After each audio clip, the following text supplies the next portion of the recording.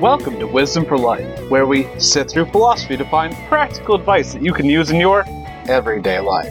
Hi, I'm Dan Hayes. I'm joined by my co-host, Dr. Greg Sadler, and today we're talking about when your heroes let you down. So we've got a lot of stuff lined up about role models and mentors and other people that we might be looking up to, emulating, guiding our lives by. I mean, what else would you throw in there, Dan?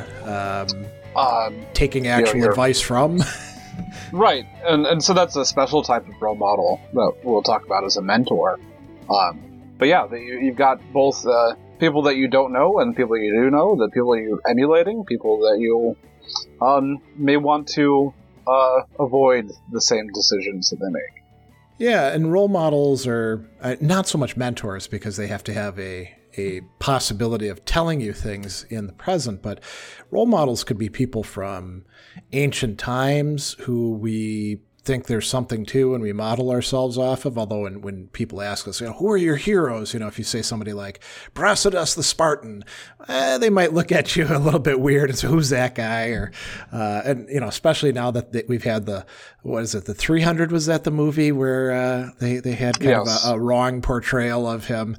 I used to actually say that because I thought he was a cool guy from reading Thucydides and hearing about him as the savior of Greece, the person who is freeing Greek city-states from the evil empire of the Athenians, who turned out to be a tyrant city.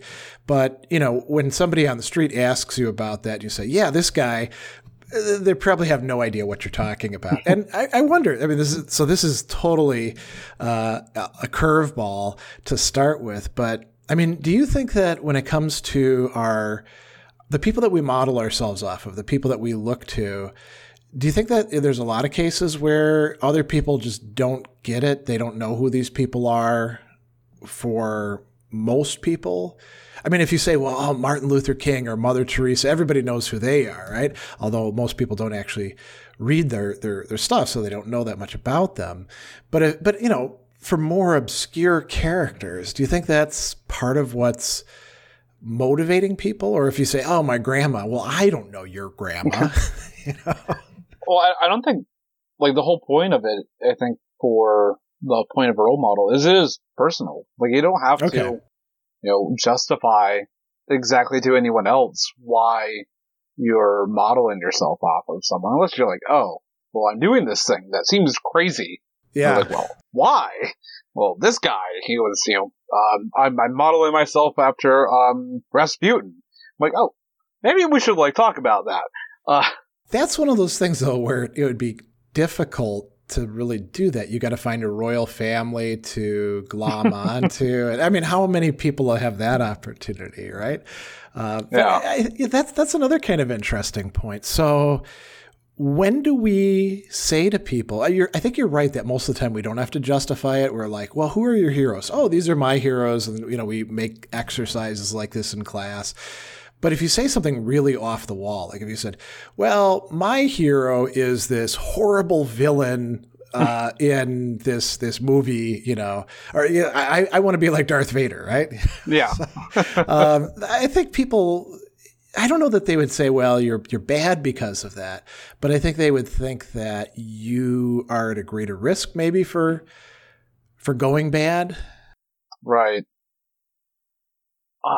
So I think we should really talk about what we really mean here by role models. So, there are definitely people that you admire, and for most people, these are people that you kind of hold up, at least to a certain extent, on a pedestal, and that we want to emulate some of the things that they've done, maybe to hope to achieve some of the accolades that they had done in their own lives as their future selves. I guess when we were talking about a little bit earlier, it's what is a mentor? But a mentor is this special type of role model in which you actually have, direct interaction, so they can actually give you advice. And so, we have a quote from Seneca here about why a mentor, and he says, "Choose a master whose life conversation, and soul expression face have satisfied you. Picture him always to yourself as your protector or your pattern. For we must indeed have someone according to whom we may regulate our characters, and can never straighten that which is crooked unless you use a ruler. And so what we have here is, we are making decisions, and how can we choose if our decisions are good or bad if you don't have any criteria for what makes them that way? So this is using the person as a sort of criteria, or canon is the ancient Greek term, for the ruler, right? And so there's kind of a two-sidedness to this, right? On the one hand, we don't say, well, that person is my model and anything they do is exactly what I need to do. They have to be judged according to some sort of standards of good or bad, right? So if they start screwing up, like let's say you've got somebody and you pick them out and they're at like the top of their game and in the prime of their development, but then they start cutting corners. I mean, this is one of the things that does happen with role models and mentors, and we're going to talk about them letting us down in just a bit. That's how they do it, right? And you're like, ooh, I don't know about that. I mean, there you're faced with a decision then. Do you follow along? And you're like, well, in for a penny, in for a pound. I guess I got to follow this person the whole way down. Or do you say, well, I think I need to make some distinctions here. I'll go along with them on one thing, but not another thing, right? Right. That, especially if the person that you are following is alive, but once you get that fame and those accolades, then a lot of people can easily sit on their laurels. And the things that you used to admire in them kind of go to the wayside as they no longer have to struggle so hard to like they did early in life. Or they, once again, as we'll talk about in depth, is like what happens when you find out that what you knew about them was a facade, or at least only a portion of their character. And then you see the full extent of it. Well, before we get to that, let's talk a bit more about like why we need role models. I mean, somebody could come along and say, you're better off without any role models. Nobody can let you down. You're totally free to decide your own path at that point. And I don't find that convincing myself, Mm-hmm. I tend to think that even if we are accomplished or have great qualities or, are generally on the right track and can be trusted, we probably still need to look to other people, at least to tell us, hey man, don't screw up in this way, or for accountability or something like that. I mean, what's your view on that?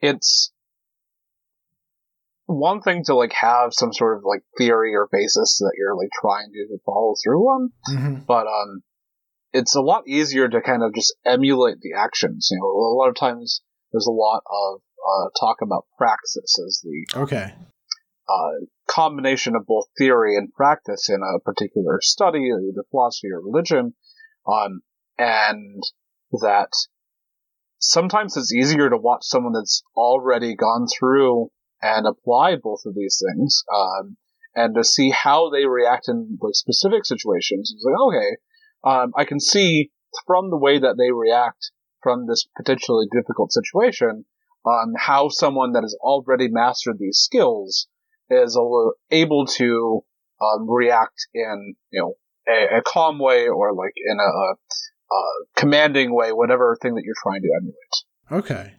Yeah, I mean, Aristotle, one of the big early theorists of virtue ethics, which is part of what we're talking about here, modeling ourselves after somebody else's character, when he's talking about what it is to act virtuously, he says, it's got to be based in a habit and there's all these other things. But one of the things I always thought was kind of cool and a lot of people find confusing and circular, he says a person who is temperate has to do things the way the temperate person does them. And meaning that there's something like, I don't know, what do you want to call it? There's like an approach to things, and you can't put it neatly into words or rules or stuff like that. But you watch somebody enough and you're like, oh, okay, I get it. I get how they would make a decision in this circumstance that I'm facing that they never faced before, because I've spent enough time and paid enough attention and gave enough thought to the way that they interact with the world and other people and themselves. And he says that this is really something central to good behavior, to virtuous behavior. And again, I think a lot of people, when they read that, they're like, well, that is just circular. Acting temperate means acting like the temperate person. Well, what the hell is temperate then? Well, he talks about that in other places, but I think that the guidelines that he gives, you need something going beyond that. And that's where a role model could come in, or even better, a mentor, like a coach, like somebody who takes an interest in you and says, I want you to be able to do what it is that I can do, or I want to bring out the potential that's in you. And many of us are maybe not fortunate enough to have mentors, or we have, people who are not very good mentors. But if you have a really good mentor, boy, I think that makes a huge difference. Right. And the thing you're saying about like the temperate person does what a temperate person does. Yeah.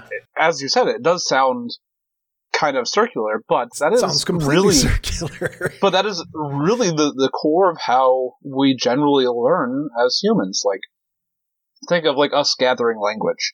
Okay. We watch other people talk, and then we emulate that, and we start to babble, and we start to like, oh, well, now I saw them making a D sound, and I don't have a concept of D sounds yet, but I can mimic this back and forth until eventually we're starting to make full words, and we're imbuing meaning to these early words, and this opens up more pathways for us to do this better, and eventually we become versed in language. And only once we have one language, then do we have like, oh, let's have books to describe the second language that you want to learn.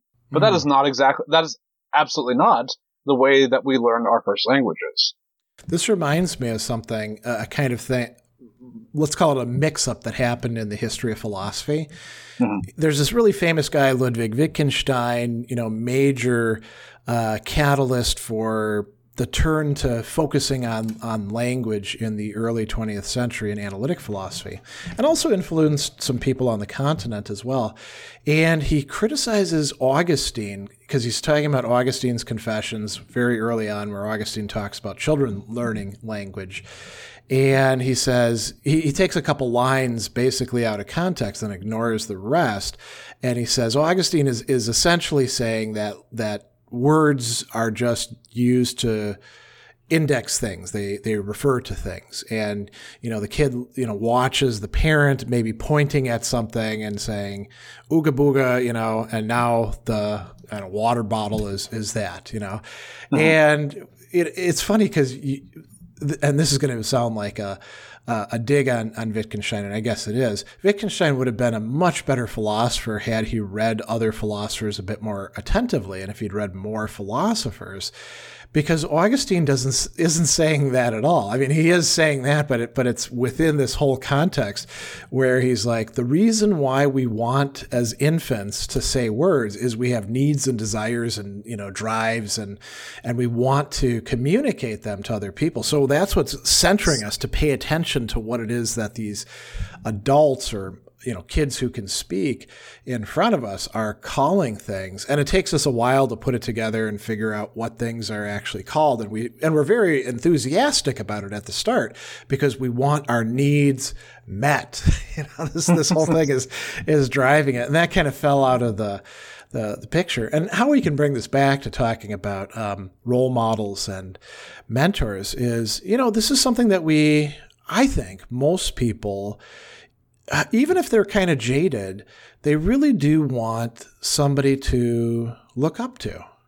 Even if they're cynical and they're like, people in general are garbage, very often there's like a little bit of idealism still under there. They want somebody to at least be a good person. If not them, somebody that they could point to. Can you be completely cynical if you weren't at one point at least partially an idealist? That's a good question. And I think we may have talked about this on the show before. There's this correlation that Socrates made between what he called misologism, which we'll put on the side, and then misanthropy. And misanthropy is hatred of human beings, right?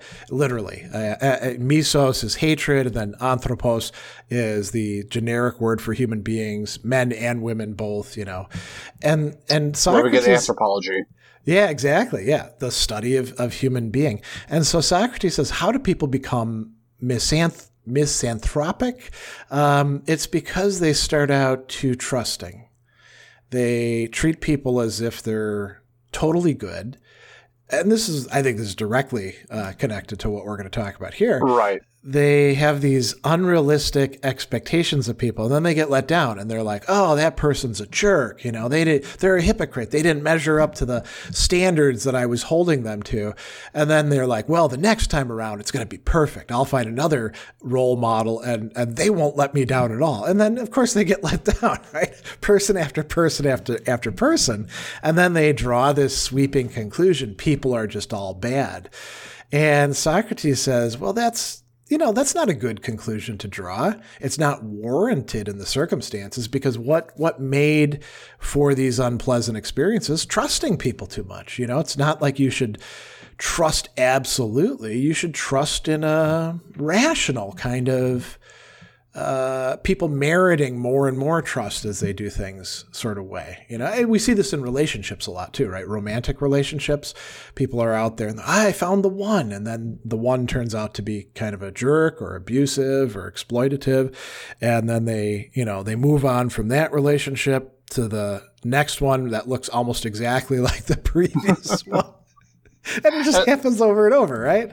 Right. And the issue here is that, like, you're not, at least one of the issues is that you're not being aware of the fact that we are human, that we are flawed. We will, even if most of the times we're doing great and we're going to make all those dates and not let them down, like, life happens. And sometimes we're tired, and sometimes, like, stuff just happens, and you have to realize that is part of being a human, of being in this world. So let's conjecture. Why do you think people do ignore that so often? And they have these, it's not as if they don't know the other person is human, but it's as if they think that in this case, this particular human is not going to screw up. They're like a god or something, you know? Where do you think that comes from? Like, total conjecture here. Like, part of it is just, like, it's easier to say this person is good. Like, I love this person, so of course they're good, right? And so that's all you need to know. And so from that, we talked about this before. If you label someone good, then all of a sudden all their actions after that are good.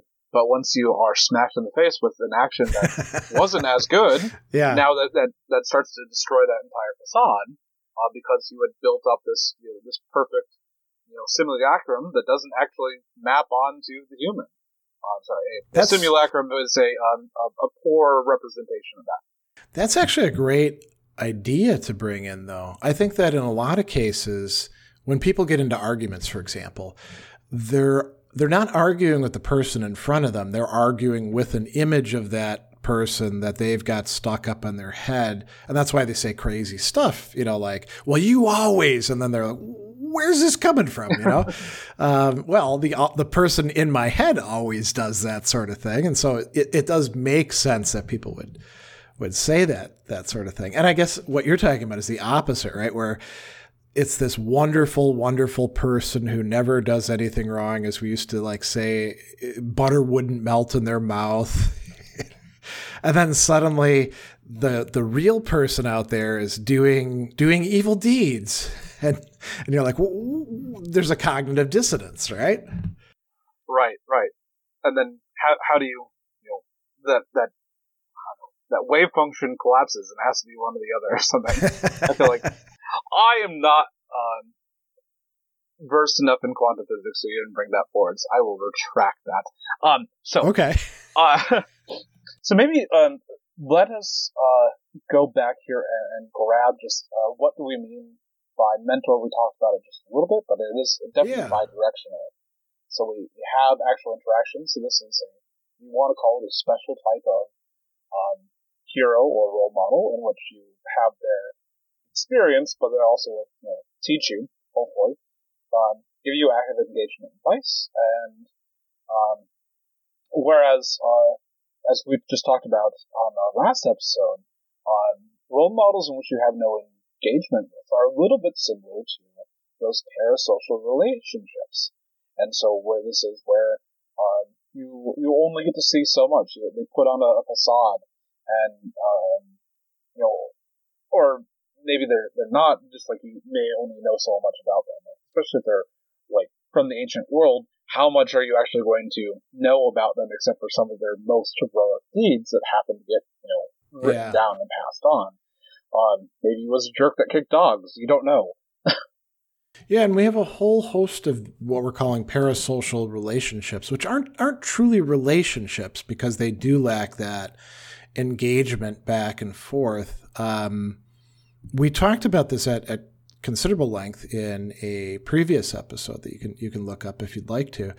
And I was thinking as you're talking about that, so a lot of the parasocial relationships that we talked about in that episode were in the present, like athletes and actors and rock stars and politicians. Social media people.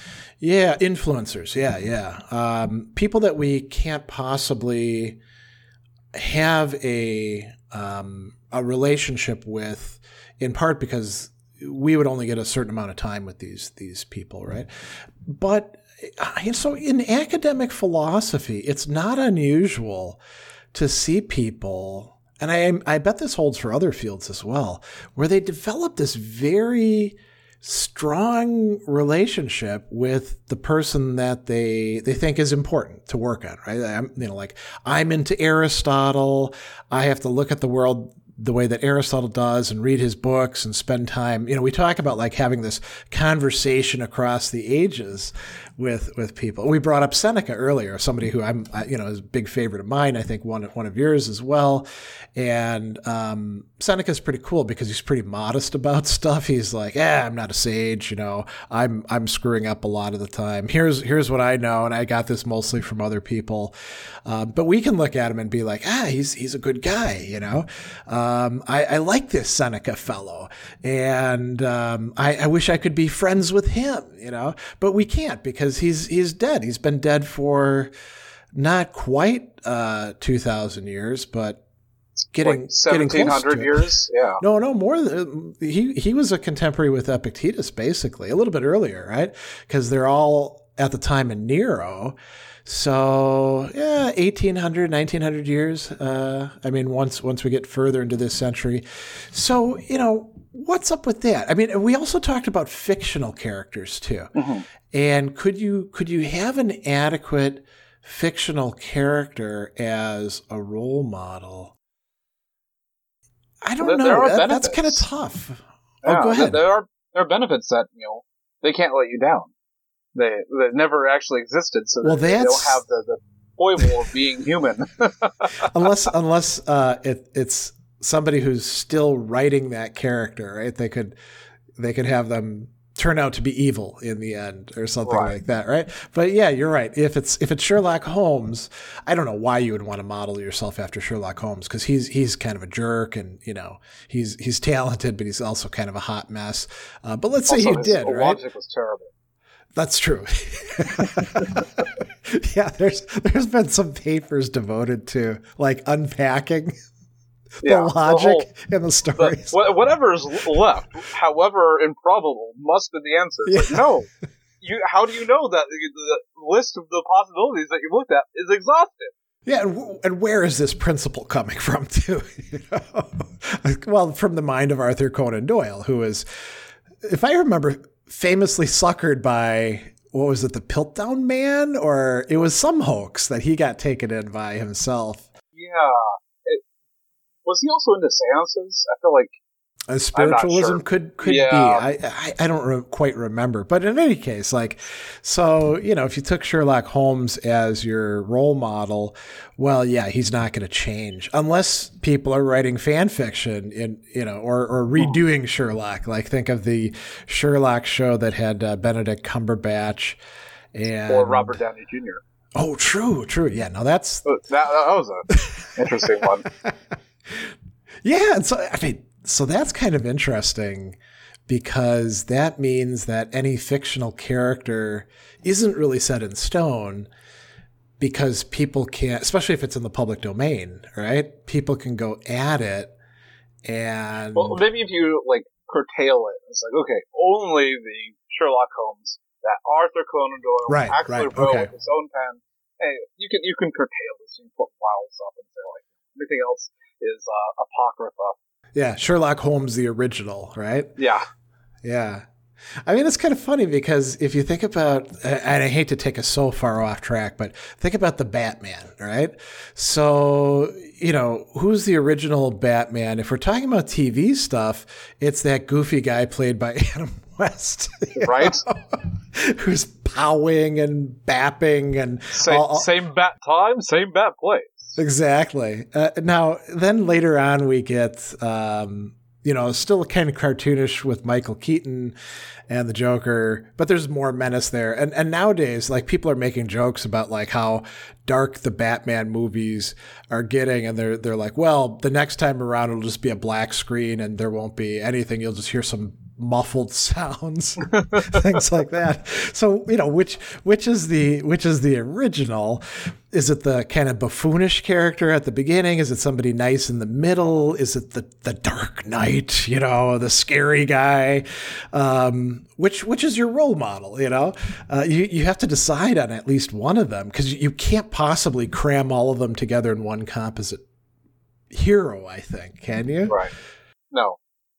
No, the corpus of the Batman is too large to be able to there's definitely some through lines, but you've got, it's like a normal distribution. You've got the through lines in the center. Okay. That almost all the Batmans have, but there's the tail ends. They go forever.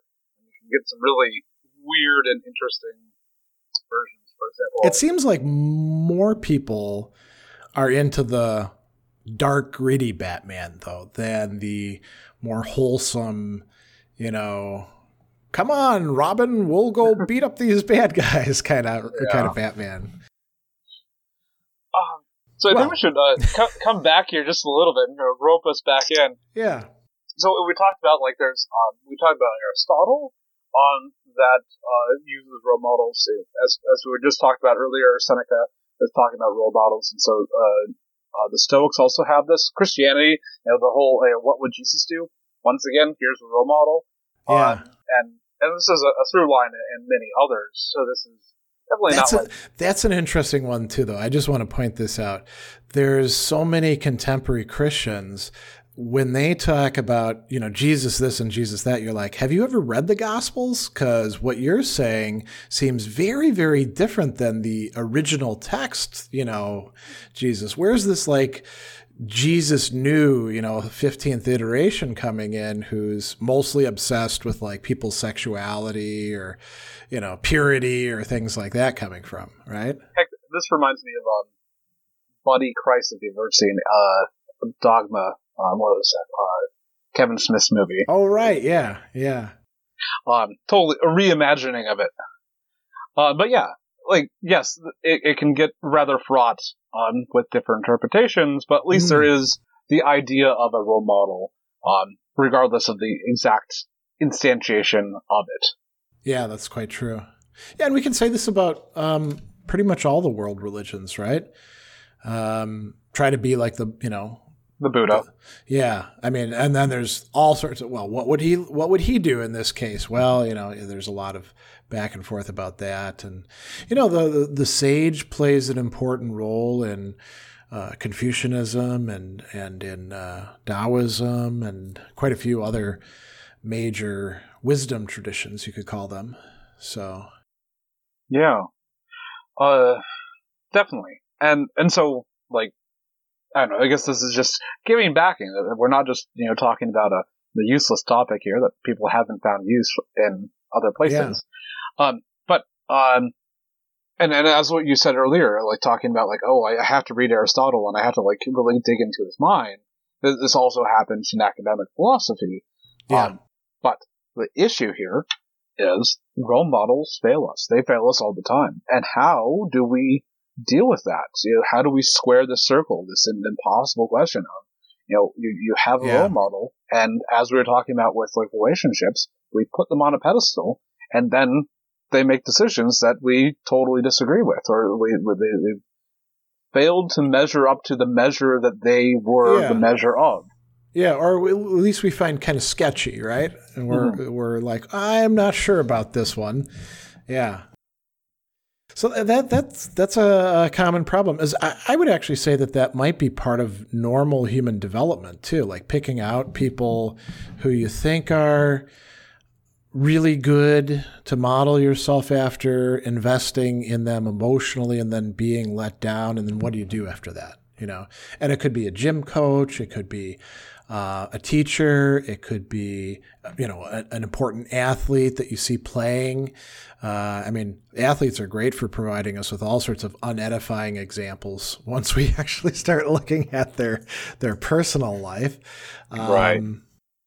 So we have a couple of strategies for what happens when they fail us. And so first one, as we had talked about a little bit before, is realize that your role model is not perfect.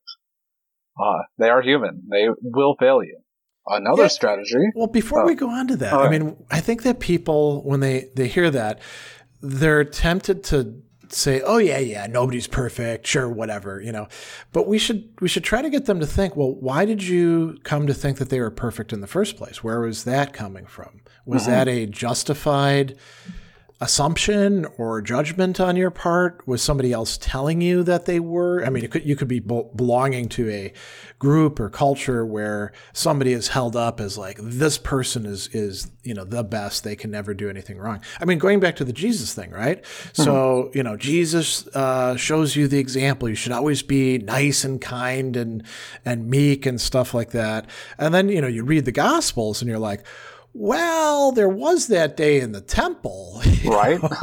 And in the Gospel of Mark, if I remember right, it actually uses the word anger for what he was experiencing.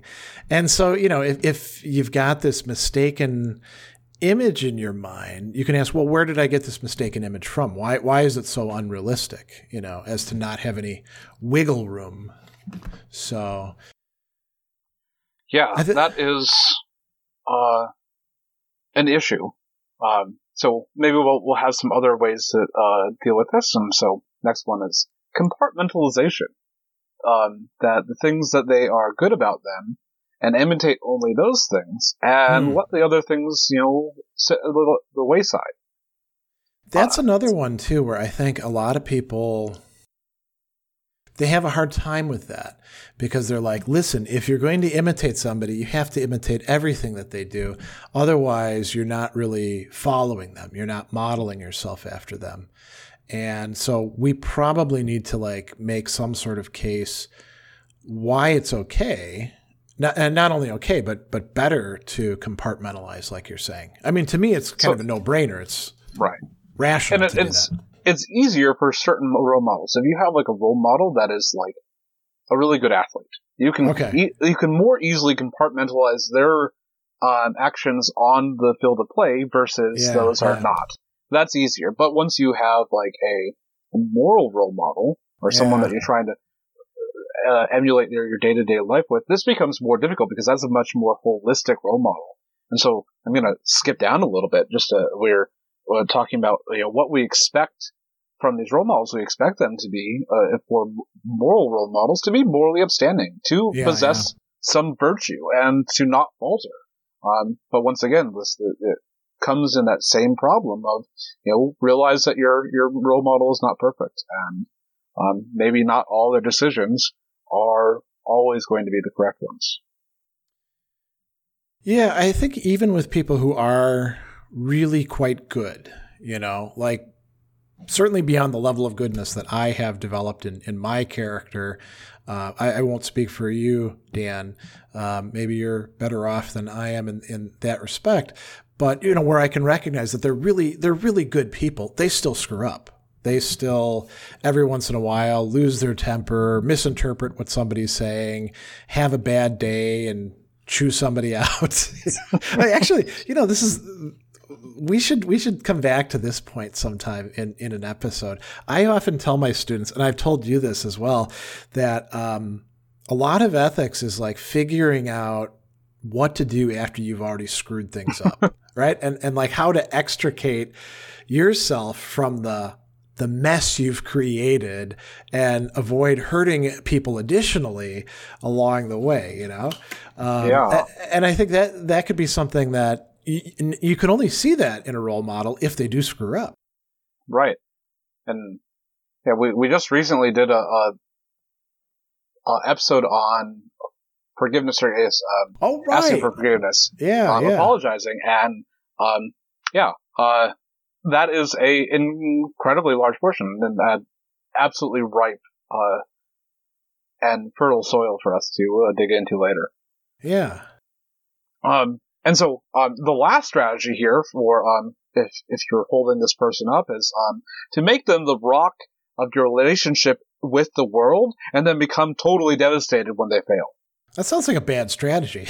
It is a bad strategy, but a lot of people choose it for some reason. So let's go back to that, because we touched on that earlier. Why do people do that? Is it that it does help simplify the world for them? You've got the good people on one side, the bad people on the other side. It's sort of like having a brand. You mm-hmm. buy a certain brand because it's got reliability. Mm-hmm. But do people actually buy brands for reliability anymore? Well, some maybe. That is a good question. I don't know. I mean, I could say, well, like Heinz ketchup, we keep buying Heinz ketchup, but it's because we like the taste of that ketchup better than some of the other competitors, right? We're accustomed to it. We're habituated to it. I don't know that it's actually. I don't know that we believe in, like, on some unconscious level that it's reliably good or something like that, and that's why we do it. I suppose we must, right? Yeah. I'm just thinking of so many brands nowadays are just built on marketing and not actually substance. Well, that's true. A lot of name brands, you are paying for the packaging and you are paying for the marketing that has been bought and paid for by the company. And quite often the generic store brands, here in Wisconsin, it's the Roundy's stuff, right? Out in North Carolina, it was Food Lion. In New York, it was Hannaford. There's always like some brand, and it's always like the same thing. It's all coming from the same warehouses, right? Yeah, they're packaged in the same place. They just change out the packaging. Yeah. And they're cheaper, and they're usually just about as good because you're not paying for all that advertising. Yeah. I wonder, is there an analogy to people with this, or? I mean, you can say people do advertise themselves, right? Yeah. I don't know. As I said, that had that conjecture earlier of like it simplifies things, but I don't know. Maybe you just get convinced, and we can become convinced really easily. Think of like how many people are convinced their parents are like perfect until they get much older. Then you realize they're also human. So it's like you can fall into it. People also, especially like teenagers and 20-somethings, have the opposite thing where they're like, mom and dad are stupid. They don't know anything. And then you get a bit older and you're like, okay, they weren't perfect, but they were doing pretty good and they knew quite a few things. The pendulum swings. Exactly. I guess you can see that as like, okay, I spent the first like 15 years or something of my life, idolizing these people. And then the facade starts to crumble, and you're like, oh, and you're so aghast at this. You're like, oh, I have to move away as much Mom as and Dad are phonies. Yes. Okay, Holden. Yeah, exactly. But I just want to throw this in.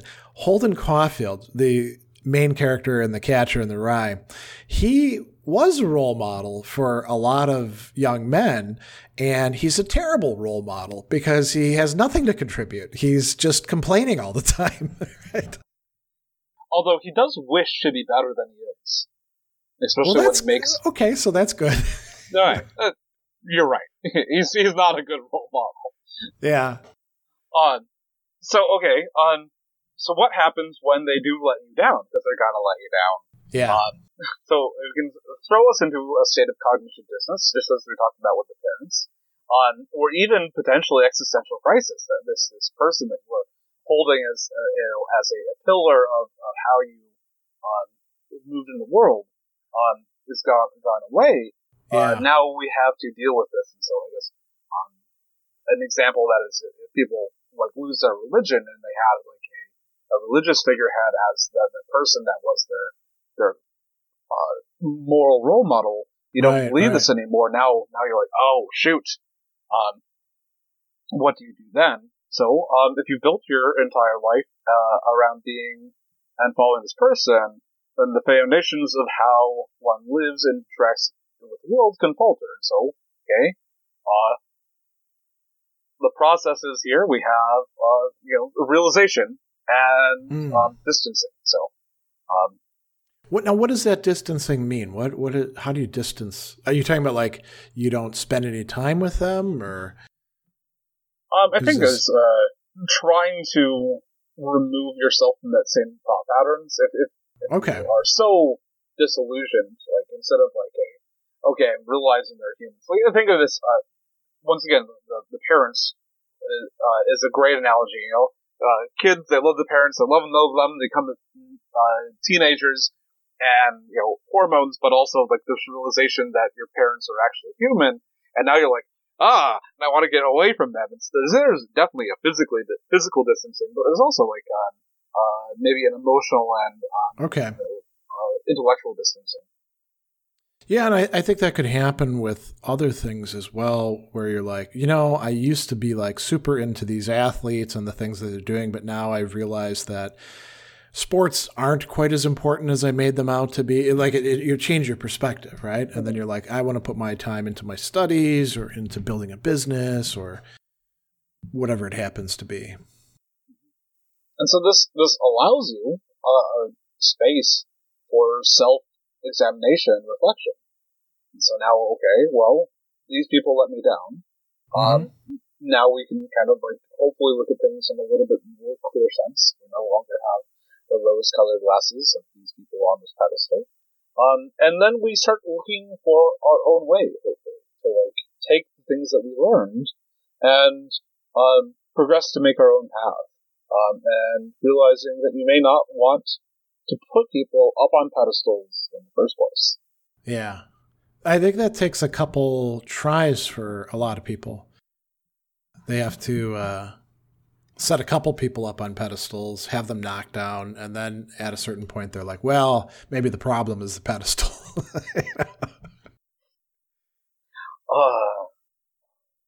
Mr. Id, tear down this wall, or this pedestal. Yeah.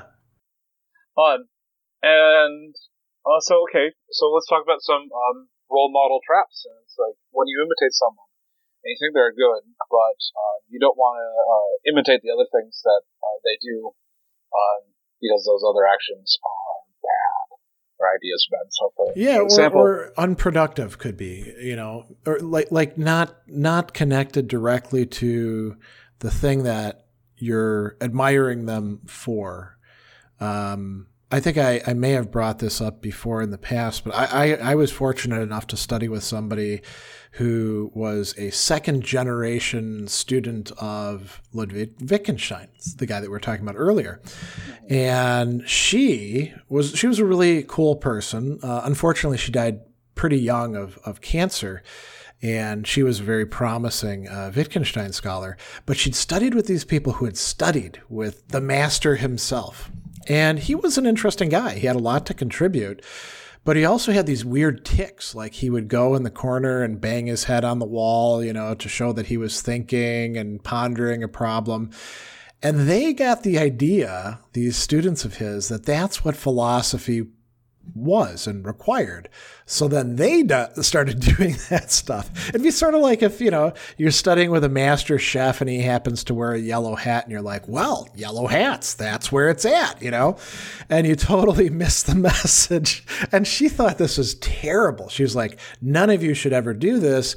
I took classes with these people and they were good people, but man, did they have some weird ideas about how philosophers ought to behave. And so I think sometimes it can be not necessarily picking up on directly bad things, but just picking up on stuff that's like, it's not connected to what it is that you care about. It'd be like if you're going fishing with your grandpa, he's going to teach you how to fish and stuff like that. And then he chews tobacco, right? That doesn't mean you have to chew tobacco to fish. Right. This reminds me a little bit of the story of why residents, new doctors, have such long shifts, and the guy who set up, I can't remember his name, the whole schedule. Like the first guy's like, okay, I'm going to teach doctors in a really regimented way at a teaching hospital. Okay. I want them to have 24-hour shifts because I'm doing 24-hour shifts, and then there's at least an argument there that you get to see the progression of diseases over these long, like a whole day. Mm-hmm. But he was taking a lot of coke. And so, of course, he was okay for doing a 24-hour shift. He was on a really big stimulant. And so, yeah. Now you're like, okay, well, now you have to do that, but all you get is, caffeine. It's not going to, do the same thing for you, as well as it's totally against all the new medical evidence about, being tired and not sleeping has really bad detrimental effects on your ability to operate, especially when you're making decisions that might death. Not a great idea. Yeah, I think we could probably multiply in every area of life. There's probably people drawing the wrong conclusion about how they ought to behave by looking at somebody. We got a number of people here that for example, we've got Henry Ford and Charles Lindbergh, right? You did automation for Henry Ford, and Charles Lindbergh, flew across the Atlantic Ocean for the first time. Very cool things, yeah. They're also big proponents of fascism. They're big fans of the Nazis. Yeah. It's probably not something that we should emulate. And then, we've got some more recent people, we've got Elon Musk and Jordan Peterson of okay, hooray, you build some really good cars and whatnot, but that does not mean that I need to emulate you in a lot of other aspects of your life. I have happened to see Elon Musk, mostly because of the accounts that I follow, getting into petty arguments on Twitter with these people who don't have anywhere near the following that he does, and wasting hours out of a day just being a mean-spirited jerk. And you're like, how can this guy, if I'm a CEO, I'm not spending any time on Twitter. Somebody else is handling Twitter for me because I'm going to be so busy running my company, that I have a fiduciary duty to that sort of thing. and you're like, where does this guy have the time to be arguing with existential comics about Marxism or anything like that?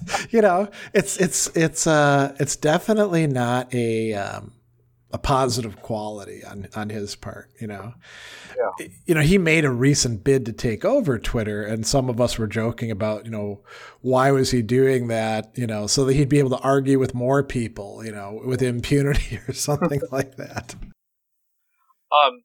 And so then, I guess the last one on this list was Jordan Peterson, who a lot of people at least find him interesting, got them potentially into some bits of philosophy, but he's got a lot, and he's got some good things in psychology, but they're not new, they're not unique to him.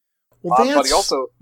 That's the thing. I mean, and I think you can say this not just about like Jordan Peterson, but you can say it about like Ayn Rand, or you can say it about other people throughout, the history of ideas, that it's not as if all their ideas could be bad. Like Aristotle says, nobody can be completely wrong, because that's just impossible. They often do have some good ideas. Like Ayn Rand will use the term hierarchy of values and say that you should actually be thoughtful about how you organize the values in your life. That's great. But you don't have to go to her to get that. You could get that same idea from Max Scheler, the, very flawed, but very, very brilliant German sociologist of knowledge and phenomenologist. And same thing with Jordan Peterson. He has some interesting ideas. Every interesting idea he has that's got some value to it, you can find in somebody else without the baggage. So I guess we got this a bit from quotes. I do not feel that we should set up people as models. Rather, actions, thoughts, principles. So I like that. Noam Chomsky, he is a American intellectual, as well as one of the central figures in linguistics. And political theory on the left, Absolutely. I like this idea. I mean, I would kind of amend it, and I would say that we could set people up as models if what we're really focusing on and constantly coming back to our actions and thoughts and principles. It's not like we want to set somebody up as a model and then say, all right, they're in, now everything they do is A-okay. We have to keep looking at their actions and thoughts and principles, Right. And so this is, definitely a way of basically doing this bifurcation of picking and choosing. Okay. But even more detailed, instead of like only in this area of sports, so I'm going to model him. But it's right, I'm going to take every action as they take it, and say, if it's good, then I'll take it. If it's not, I will eschew it. Okay. There was another idea that we kicked around a little bit earlier, coming back to the Jordan Peterson, but I think this could apply to a lot of other thinkers. Like for example, when we talk about Stoicism, Ryan Holiday has sold a lot of books and made a lot of money on, he's got the Daily Stoic, and the stuff that he does, it's not, I'm not going to say it's bad. I myself personally, like we have the Daily Stoic and we had to quit reading it because the quotes from the actual Stoics were great. The quotes from for each day from Holiday, after a point we're like, oh, come on. This is not necessarily what the quote is saying, and I don't really like these examples. But you could say, well, he's brought so many people to Stoic philosophy, and we've got this metaphor of training wheels. You can say, that's great, but it's just like a bike. If you start out with a bike when you're a little kid, you have to have training wheels, and the training wheels help you out. They stabilize the bike. You can actually learn the motions that you need, and you pedal around. Everybody's clapping. They're proud of you and all that. But at a certain point, the training wheels have to come off. If you're 12 years old and you've been riding a bike since you were 6 and you still have the training wheels on, something is wrong, You can't progress if you're constantly keeping the training wheels there. And, like when it comes to studying philosophy, I tell people, don't bother with, you can, there's nothing wrong with reading secondary literature, but there's nothing keeping you from actually reading Seneca or Epictetus or Marcus Aurelius, It's not beyond the average person. They just have been taught that it's beyond them, and would you say that for all philosophers, or are there certain ones? Oh, that's a great question.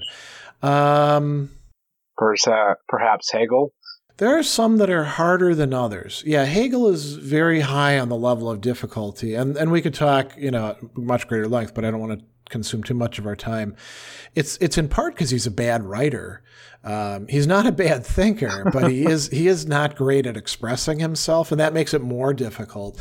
Other thinkers like Immanuel Kant, it's like you got to crack a code and figure out exactly what the words mean. Once you've done that, it's a bit easier to put things into place. But we can say the same thing about the Stoics, right? They got this language of the indifference, and what the hell are those, right? I think didn't we do a whole episode on the indifference at one point? Potentially, yeah, probably. But yeah, maybe we'll come back to it again. Yeah. Once again, like, I love this idea of the training wheels, but also, what's the flip side of the model? The role model is an anti-role model. And so this is something that we can also talk about of like, okay, what are the things that who are the people or the actions that we want to not do? The opposite of, right? Yeah, it's like, oh shoot, don't want to be that guy. Things that come to mind are like Bill Cosby or Lance Armstrong, Bobby Fischer. These are people that have like made some really bad decisions. It's like, okay, we all know, maybe O.J. Simpson. Yeah, bad decisions were made. Don't want to follow those footsteps. Yeah, so, and we can isolate out what we don't want about them so that we're not making the converse mistake of saying, oh, everything that they did. Like Bill Cosby really liked pudding. Pudding's not bad because Bill Cosby liked it. Right. You can enjoy a pudding pop. Yeah, very, very much so. I don't know that we're actually going to have the time to get to the practice, but do we want to say anything more about this anti-role model thing? I think we can actually get to the practice. Practice is pretty short, so okay. I'm going to just skip ahead. So practice here is dissect a role model. So I want to grab someone that you might think of as a potential model and look objectively as possible at the role model and make a list of things that you want to emulate and what you want to avoid. And the places where this role model is opaque to you. So, be aware that there are parts of this person and the way that they act in the world that you just will not have access to. And to make sure that you're not going down that path of trying to put things where there aren't any information that you make conclusions from. That's a great point, especially if the role model is somebody who is not directly accessible to you like a mentor would be, right? Right. And especially with like how much perception and like what is that the public image professionals are out there. Spin. Yeah. It's all over, and so like there's people's jobs just to make sure that someone looks as good as possible. A job that has been around for almost a century, I think. Yeah. I don't know. Do you think that there were no instances of this in the ancient world? Oh, there were plenty of it. I mean, Cicero talks about this on the Orator, how to manage your public image. But we should finish up with our final thoughts. Do you want to lead us out? Yes. Okay. We leave you today with the words of the American intellectual and social critic James Baldwin. Children have never been good at listening to their elders, but they have never failed to imitate them.